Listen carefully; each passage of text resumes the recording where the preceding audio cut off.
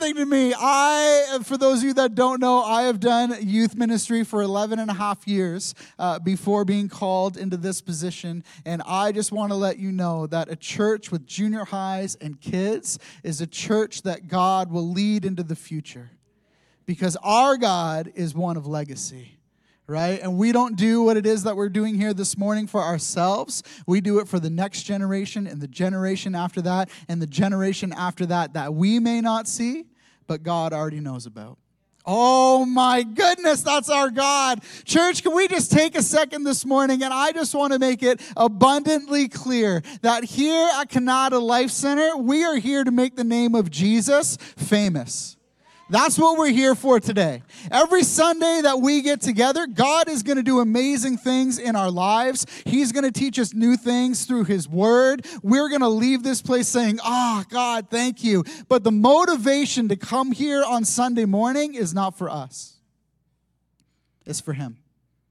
We're here to worship. We are here to celebrate.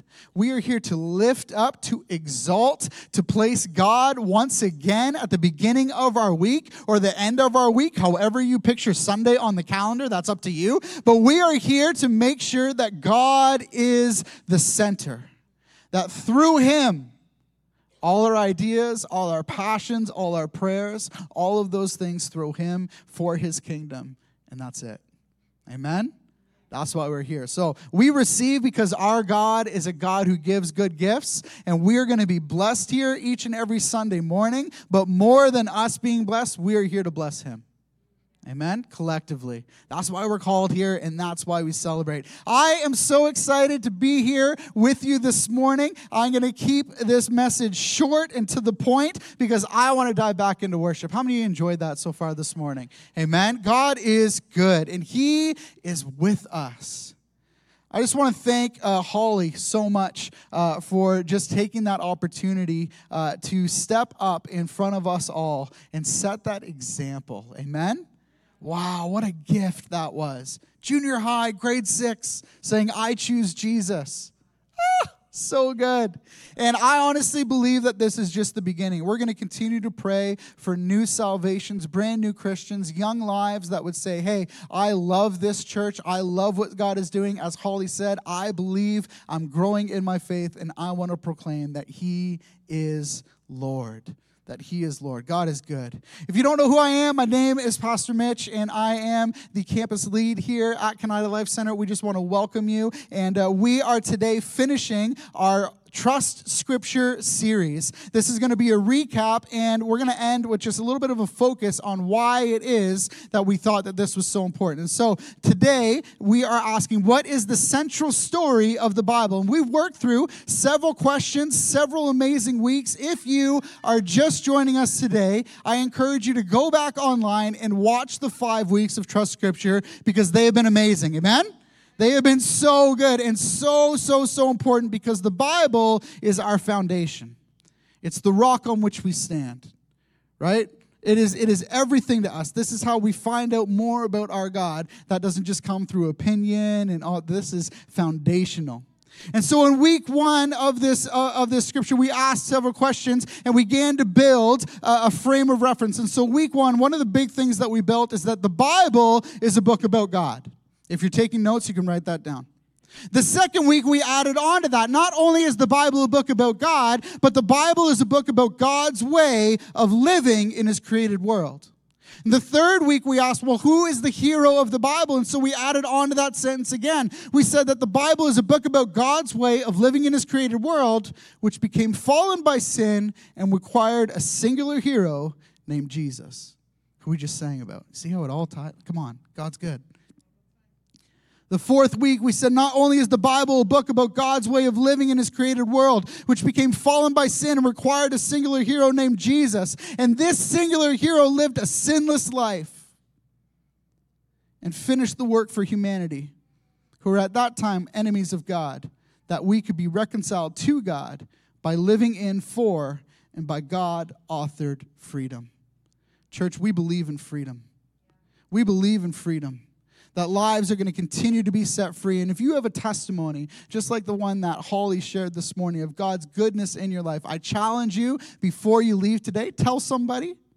Tell somebody about what God has done, because that is why we're here. We are here to set our hearts on Scripture because this is what God has revealed. And last week, we asked, what should the Bible do? And we realized that in big ways and small ways, spectacular and mundane, the author of the Bible uses each word of the book to shape our heads, our beliefs, our hearts, our affections, and our hands, our actions, to look more like Jesus. The Bible is a huge book. It's full of two testaments, 66 books in the entire collection, 1,189 different chapters, 31,202 verses. 76% of the Bible was written before we even knew the name of Jesus. 24% of the Bible was written after.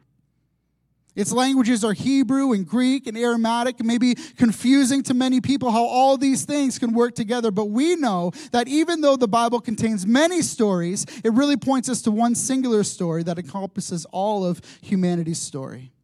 In fact, pastor and author John Tyson put it this way. He said that the gospel is the good news that God our Father, the Creator, out of his great love for us, has come to rescue us from sin, Satan, death, and hell, and to renew all things in and through the work of Jesus Christ on our behalf. Hallelujah. To establish his kingdom here and now through his people in the power of the Spirit. This is for God's great glory, and it's our profound joy. Amen. Amen, amen.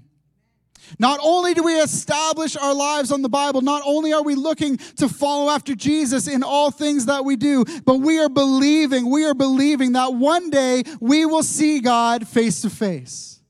That one day we will see him face to face. The God who lives in us now, who is revealing himself in his character to this world that we live in. One day we will look him eye to eye.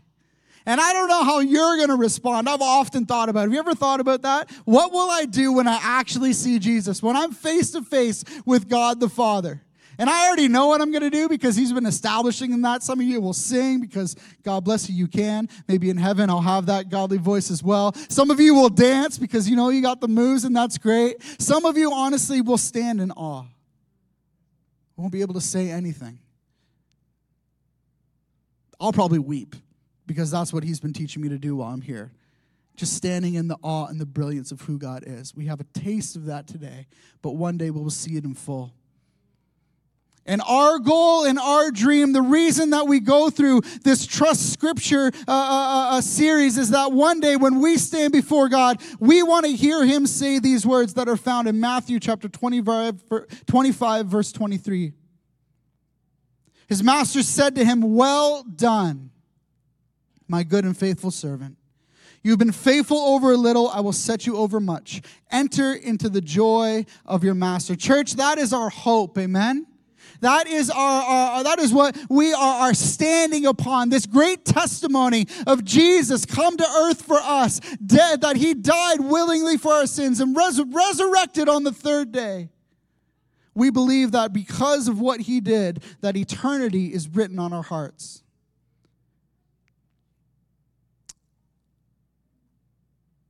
We believe in the power of Jesus, that he is going to do something fresh here in this city, that as we place our trust in Scripture, as we grow deeper and deeper into God's word, that through that understanding of who God is, he is going to do amazing things in this community. I believe that we are going to watch young people who find Jesus here, who find out not only is he who he says that he is, but that he is more than enough. And that he will see them through. Some of my favorite testimonies, we were singing that song today, and I was just thinking, some of my favorite testimonies in my life are those who stand and say, I've known Jesus from a young age, and he has always been enough. Hallelujah. I just want to let you know today that if you're here and you're within the sound of my voice, if you have known God your entire life and have never turned away, those are the testimonies that are my favorite. They're not everybody's testimony, though. Some of us have testimony of walking through life, and although it was dark at the time, God stepped in, and his light shone so brightly that he pulled us out of that darkness. Amen? Come on, that's our God.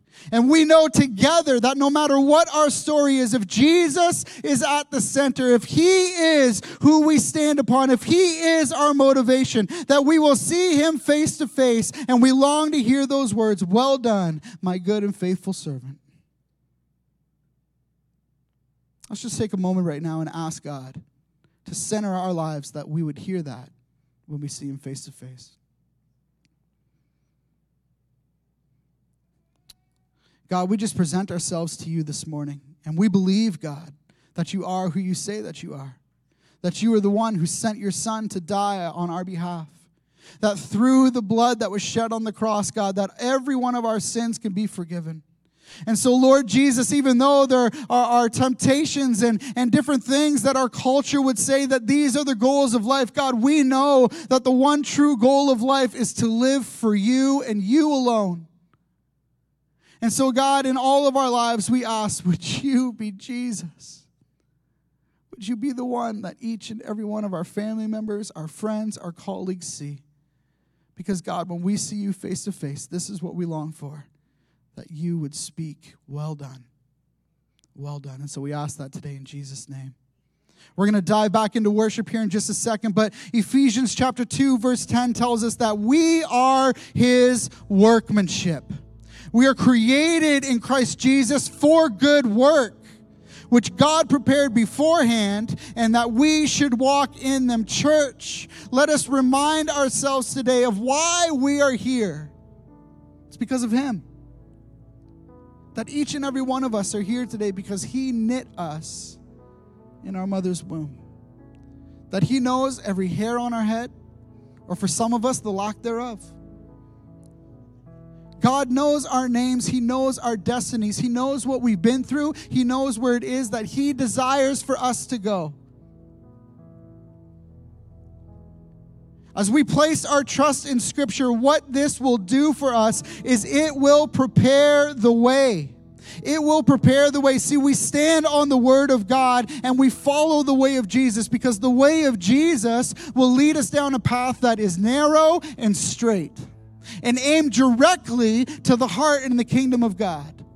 And I don't know about you, but I am not here to build my kingdom. When God one day calls me home, and people stand and give testimony of who I truly was, my prayer is that they wouldn't actually talk about me. But my prayer is that they would talk about the God who changed my life, who took me from a path that I was directing myself down and transformed it into his story. And that's what we pray over our lives. That is the theme of the Bible, is that the world on its own is going one way, but God. That each and every person in Scripture, that without him we are enemies, without him we are slaves to sin, but God sent his Son for us. Because he has a plan, and he has a way, and we are going to watch that play out here together. We're going to dive back into worship this morning, and we're going to watch God straighten some paths right here in this room this morning. Amen?